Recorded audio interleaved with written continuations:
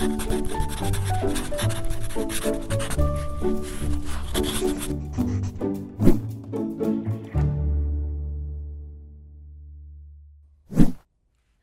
I'm Dawn Durham, and welcome to Patent Pod. The Governor's STEM competition challenges student teams from across the state to research, design, and present a device or project that can make the quality of life better for Pennsylvanians. This competition provides opportunities for school teams to partner with local community members and/or businesses to develop a solution for real-world problems in their own communities. The Governor's STEM competition will continue for the 9th year, allowing Pennsylvanian students to showcase their problem-solving skills and innovation. Joining us today on Patent Pod is Judd Pittman, Special Consultant to the Secretary of Education for STEM, and Chris Cherney, the Assistant Director of the Pennsylvania Training and Technical Assistance Network, Harrisburg office. They're here to talk about the STEM competition and what we can look forward to this year. Thank you both for joining me on Patent Pod. We're excited to have you today. Thank you, Don. Thanks, Don. When we think about the expanding of STEM skills and of STEM learning opportunities, this has really been a priority for Governor Wolf for some time. So, Judd, can you kind of help us understand how is this competition really leading the way in these efforts, and what will this gain our students who are the future workforce in Pennsylvania? Thanks, Don, for giving us the opportunity to talk a little bit today about the competition. For students across the Commonwealth, this really gives them an opportunity to apply theory and knowledge in real-world applications. They get an opportunity to work with teams. They have to work with one another. They have to communicate. They have to wrestle with the same things that you and I do on a daily basis in the world of work and build those skills up early in life. There are those opportunities for a student to transfer those skills. They'll see it happen in the competition.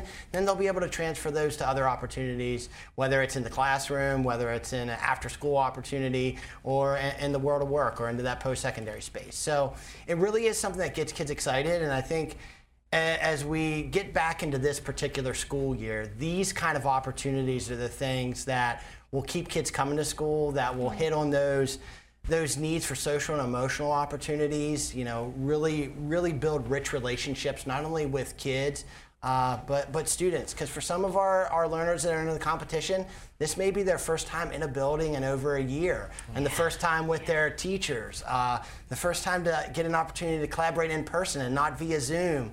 So this year is, in the 9th year of the competition, is an exciting time for us.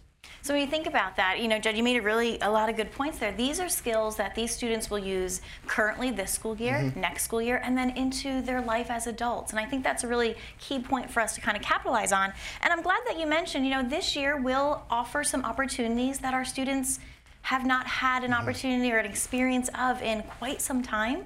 So it's kind of exciting to think that this is going to be maybe their first opportunity to really live that life. And I think that's a wonderful, wonderful aspect to bring to it. Yeah, as we think about kind of like the feedback we got from last year's competition, there was those words of encouragement. This is what got kids excited about maybe coming back to school or logging online for the day. And I think that'll translate into this year as well, that just excitement to apply the knowledge. I kind of think about when I was a middle school teacher, the students would always ask you why. This gives a kid an opportunity to answer that question for themselves. This is the why of why we learn the knowledge and theory. Wonderful, and we're hoping that it takes them farther then, not just during school, but post-school, which is awesome for all of our students. So let me ask you this, and I'll kind of turn to you, Judd, but Chris, please do add in here. When we think about this is the 9th year, that's a pretty big number. This has been going on for some time now. So can you share the historical arc of the competition? I think that'll give our listeners a sense of where it's been, where it is now, and where it's maybe going even in the future. Yeah, the competition really started with this idea of trying to engage learners almost in a service learning opportunity to do something that would better Pennsylvanians, or to better the life for Pennsylvanians. And it's really transformed itself into a STEM competition, or STEM skills that then can be applied to better the lives of Pennsylvanians. So that's an exciting piece of it. It's also allowed us to make good on some of those promises that we make at the agency level, working cross-sector, working with other partners. This competition makes that visible for communities. So we bring business and industry partners to the table. It's an opportunity for learners to start to explore career and really work towards career readiness. we bring other outside partners to the table to give them other experiences. So we think about the first couple competitions. We're down at Thaddeus Stevens College of Technology, and we had them engaging. For some of them, it was the first time on a college campus, which is also a really good lived experience. We took them to places like Rock Lidditz, where they got to see STEM skills in action with professionals. We gave them other experiences, an overnight experience. And so those early years, there really was a thought around college and career readiness along with the application of STEM skills. And then we kind of moved towards, we've held it in Harrisburg at the National Civil War Museum. We held it at the Dixon Center to think about, again, that opportunity to explore college and career readiness. And then last year, the team did, no less than yeoman's work on taking that competition completely virtual. And we went to a space where we went from a competition that had regionals and then worked towards states to a competition that brought kids, every competitor, to the state level, which I think is really exciting. You think about those lived experiences that you reflect on as an adult, that you look back on your school career. This is one of those things that we hope that kids look back on and say, yeah, I participated in that. And sometimes they even get to meet cool folks like the Secretary of Education or a business leader, and maybe that's the person that gives them the inspiration to move forward. Don, with that historical arc as well, one of the things that the team has been able to do since the inception or since our engagement with this is kind of build that out. When you think about the core essence originally was behind the students who were coming and displaying their technological elements, but in the last couple of years we've been able to branch out with the competition and now have career and technical centers that are providing the food service during that day, and so they're showcasing culinary aspects and things of that nature. We also have students from different catchments throughout the state developing the logo for the competition, supporting the competition in different ways. So it has become, I guess you'd say, multimodal. And also along that lines too, one of the things that we're really excited about is that in the inception of it, and to Judd's point around the business partners, part of the hope is that students participating in this competition, and we've seen over the last 9 years the amazing devices and ideas and thought processes that they bring to the table, but we're hopeful that they'll stay in Pennsylvania and enter into some of the many wonderful career and technical aspects around STEM that are present within our state. And the competition, a lot like you led into it with this idea of solutions. The students, we don't give enough credit to our learners or our students to solve real world problems. Like, they come up with unique solutions. We've had all kinds of teams that have moved on to get patents for their solutions.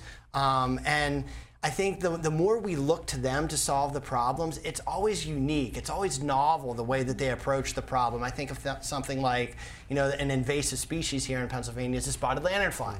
The learners that were really impacted by that in their communities the last couple of years have designed really awesome solutions to help Pennsylvania deal with that issue, and that's a big issue for us as a state. Or when we had the real focus on the opioid epidemic, we had many teams that came to the table with solutions around how to dispense pills to their caregivers because they had somebody in their family that was impacted by the opioid epidemic. We have those kind of solutions. We have kids thinking about their own peers and designing solutions so that a learner with an exceptionality can engage in a class, can get through a door, all kinds of big picture things to what some folks may seem more small solutions, but they're always keeping a positive frame and coming to the table with really cool ideas. So I think it's a good reminder that we need to tap student voice and student ideas a little bit more in the adult world of the problems that we try to solve, because they bring novel solutions to the table. We're really empowering them, right? Yes. I mean, we're empowering them to say, tell us what is, maybe I don't know of a particular problem that's inflicting your community, yes, but boy, you all know about that, yeah, and you all have some solutions that I may not have even considered yet. Here I am, I can empower you and your student peers to really embrace this problem and be innovative in a solution for that. one of the interesting things too is the competition, at least at the regional level through the IUs, does represent regional issues. You know, if snow mitigation and elements like that are very important in a particular geographical area, you'll see teams bringing things to the table that address those things. So it really is reflective of the diversity in many ways that is Pennsylvania. And the way that Chris talked about the ARC and the more that we've gotten students involved in other elements of the competition, it really has become student driven. You know, whether it's the logos, the food, the extra activities that they get to do. The team, Chris and the team, have done an amazing job of harvesting student voice and making sure that each competition iterates on that feedback and makes it better for the students. And they own it more and more each year, so which is exciting. That's true.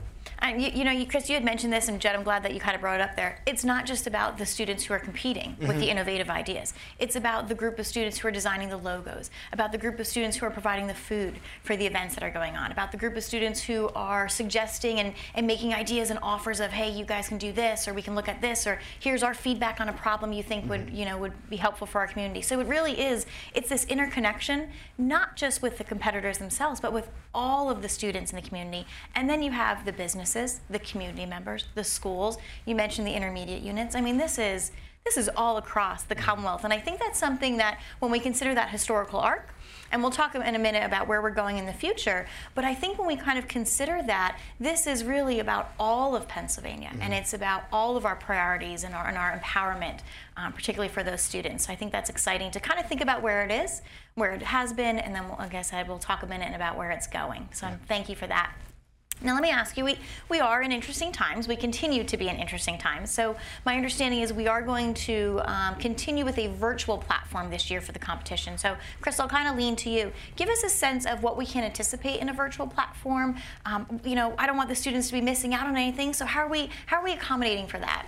Yeah, that was a hard decision to come to. Obviously, last year with mitigation processes and safety protocols and things of that nature, we defaulted to that because that was the mean way. This year, as school starts back, there are many different ways where students are approaching, but many students are back on site this year.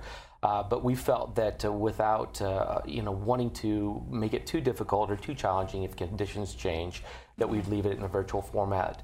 And we learned some things through the virtual format. So as you said at the onset, it's been in process for 9 years, and most of those years, majority. We have had 2 years of previous in virtual because of the shutdown processes that took place in 19. We did have to quickly retool that way, where last year we had the plan from the onset. But historically, if we think about the competition, it has been an on-site where up to 29 teams have progressed through regional competitions to the state competition. One of the nice things with keeping it remote or virtual is we were able to open it up and progress more teams this past year. So I think we had over 60 teams participate last year. We did break that down into different catchments, teams or schools that have participated over a period of time or been there numerous times, and teams that were new to the competition. So we really did even or level the playing field. So this year, with conditions that still present themselves, we're going to stay in the virtual format. We're going to have up to 60 teams. Registration will go live October 1st through November. And when we think about the cross-section, Dawn, of the historical significance of the program, and Judd's spoken to the team, really we want to talk about and focus on the team advisors, which are teachers in schools, because none of this would happen if we didn't have someone at that very local level assembling the teams, promoting the students, making the relationships in the community, ferrying supplies, brokering rides, whatever they do at that very important level. And then again, our intermediate partners, the 29 IUs within the state, each one has an individual, at least one individual that's working diligently within that catchment to promote those teams, gather and organize them into regional hubs. And so this year we will continue to work with our coaches, we'll continue to work with our advisors, but we do have the space for up to 60 teams to again promote this year, breaking down into 2 categories that are there: those teams returning who have been there and have the experiences, and those teams who are new. Yeah, and I'm really glad that you talked about the teachers. The other kind of like unsung heroes in the process that the virtual space has helped are the judges. Oh, yeah. We've been able to recruit more judges, because there isn't the travel. You don't have to come to Harrisburg. You could be in Pittsburgh, you could be in Erie, you could be in Philly. You can still do your judging.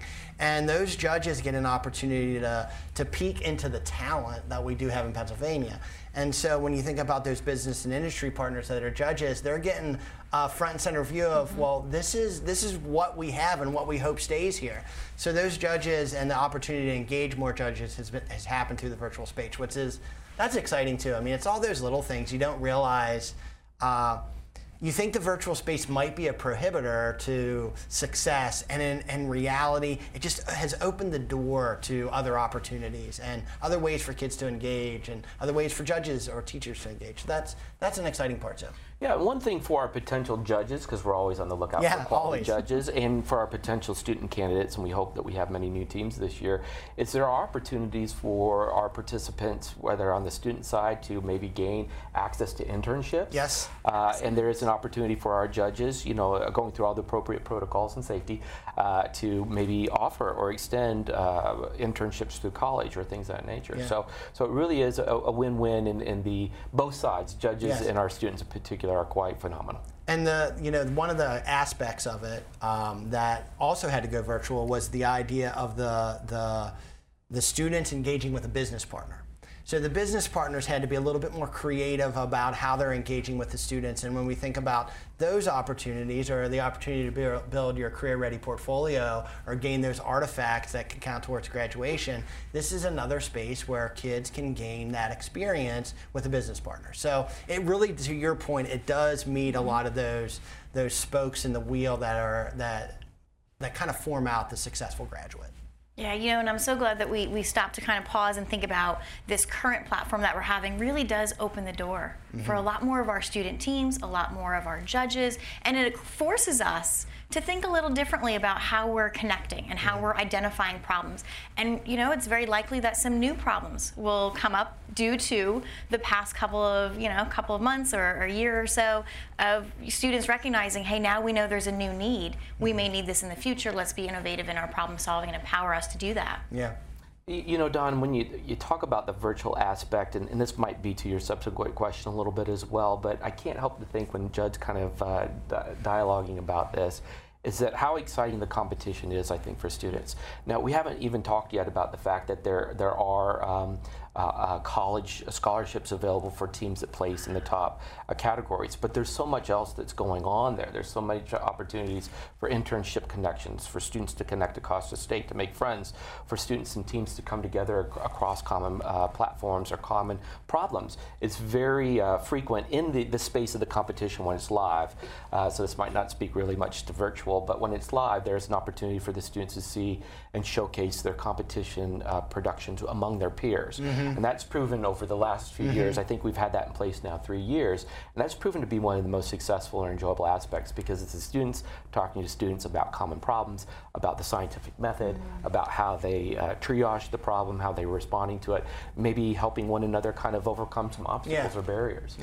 So there really is a lot of opportunities on so many different levels, and to kind of go back to maybe the previous question, so many different curriculums combining here, whether it be looking at our exceptional students who are developing the logo, whether it be looking at our career and technical centers that are bringing the food service elements and the culinary aspects and the curriculums that are in place with that, and then just all the modalities of STEM that clash in here. So it really is, it's exciting. It is exciting. It's a lot of fun. And we call it a competition. And I don't know if that quite does it justice, because the students are so positive for one another. Even the other teams that they're competing against, they're really positive. They cheer them on. They're supportive. It does become this collegial experience, and that's exciting to see. That's also one of those things where students are great at checking adults, and it's a great reminder that we call it a competition, but it really is about a celebration and celebrating the work that they've done, and they're great about celebrating other schools' work, their own work. So that's probably personally, the biggest bucket filler of it, is watching how much they collaborate and celebrate one another's work. And maybe to bring that back to the celebration of the virtual space, we now can do more teams that way. Yeah. So, before where we were limited with capacity, both physical and space-wise, at up to 29 teams. Yeah. This past year we had over 60, and we're looking to do the same this year. So we're really increasing that collaboration, that Correct. peer collaboration across Pennsylvania, and keeping those kiddos here when they do leave school, Yeah. which is a powerful moment. So thinking about that, I want to kind of go to the future now. We've got to have goals set for us to continue to grow. I mean, what you're saying is kind of giving me goosebumps right now about this competition and how exciting and how pumped up we are. And we're hoping for more schools, more teams, and more judges, and more, kind of just everyone filling in those pieces and parts. What's our goal for the future? Where are we going with this STEM competition? And Chris, I'll ask you to kind of start, and then Judd, by all means, please add some thoughts there. Yeah, sure. So, 9 years in, definitely we have a historical arc now, and we want to continue on that in a positive way. Part of the challenge, I think, is keeping it fresh and keeping it invigorating for students, so it's not the same old, right? And a lot of the things that Judd just spoke to and we're kind of discussing right now, we continue to layer things on. So over the time that we've been there, we have students now creating the logo, students offering food, services, and the culinary experience. We have students showcasing their projects among one another. We have different catchments that the students are participating in, different themes. We've got coaches in the IU supporting us in different ways at the regional and local level. And so I think one of our next horizons, one of the things that we've talked about a lot now that we have the opportunity to really engage and broker more schools in, is continue to look at how our schools right now addressing issues around equity and participation of disproportionate populations and underserved or underrepresented populations. And so that's one of the things that we're really pushing on, and we're encouraging our coaches and our IU partners to help us with this year, because when we talked earlier about the competition reflecting the regions of Pennsylvania, now we want to make sure our competition is really reflecting the face and the populations of Pennsylvania. And I think we've really keyed in on some important steps this last year with virtual and opening it up to more participants, and we want to capitalize on that again this year. So, again, October 1st, it's open for registration. IU's coaches at local districts will do some outreach. There'll be pen links. We do have a website. PDE has a Governor's STEM competition website where you can get all the information on that. So, again, we're encouraging just, put a team together and come down and participate. Yeah, there's definitely some strong priorities around opening up the students who are included. We've opened up the access, like it's there. Any teacher could grab onto it, but really demonstrating and telling the story of groups like at IU13 and other communities that have got marginalized students or students with exceptionalities engaging in the competition, making sure that we tell their stories so there isn't an opportunity to say, well, my kids can't do this. That this is really a space where you can say, my kids can do this. And making sure that we share the models or the successes and how those successes happen so we can make that more visible for others.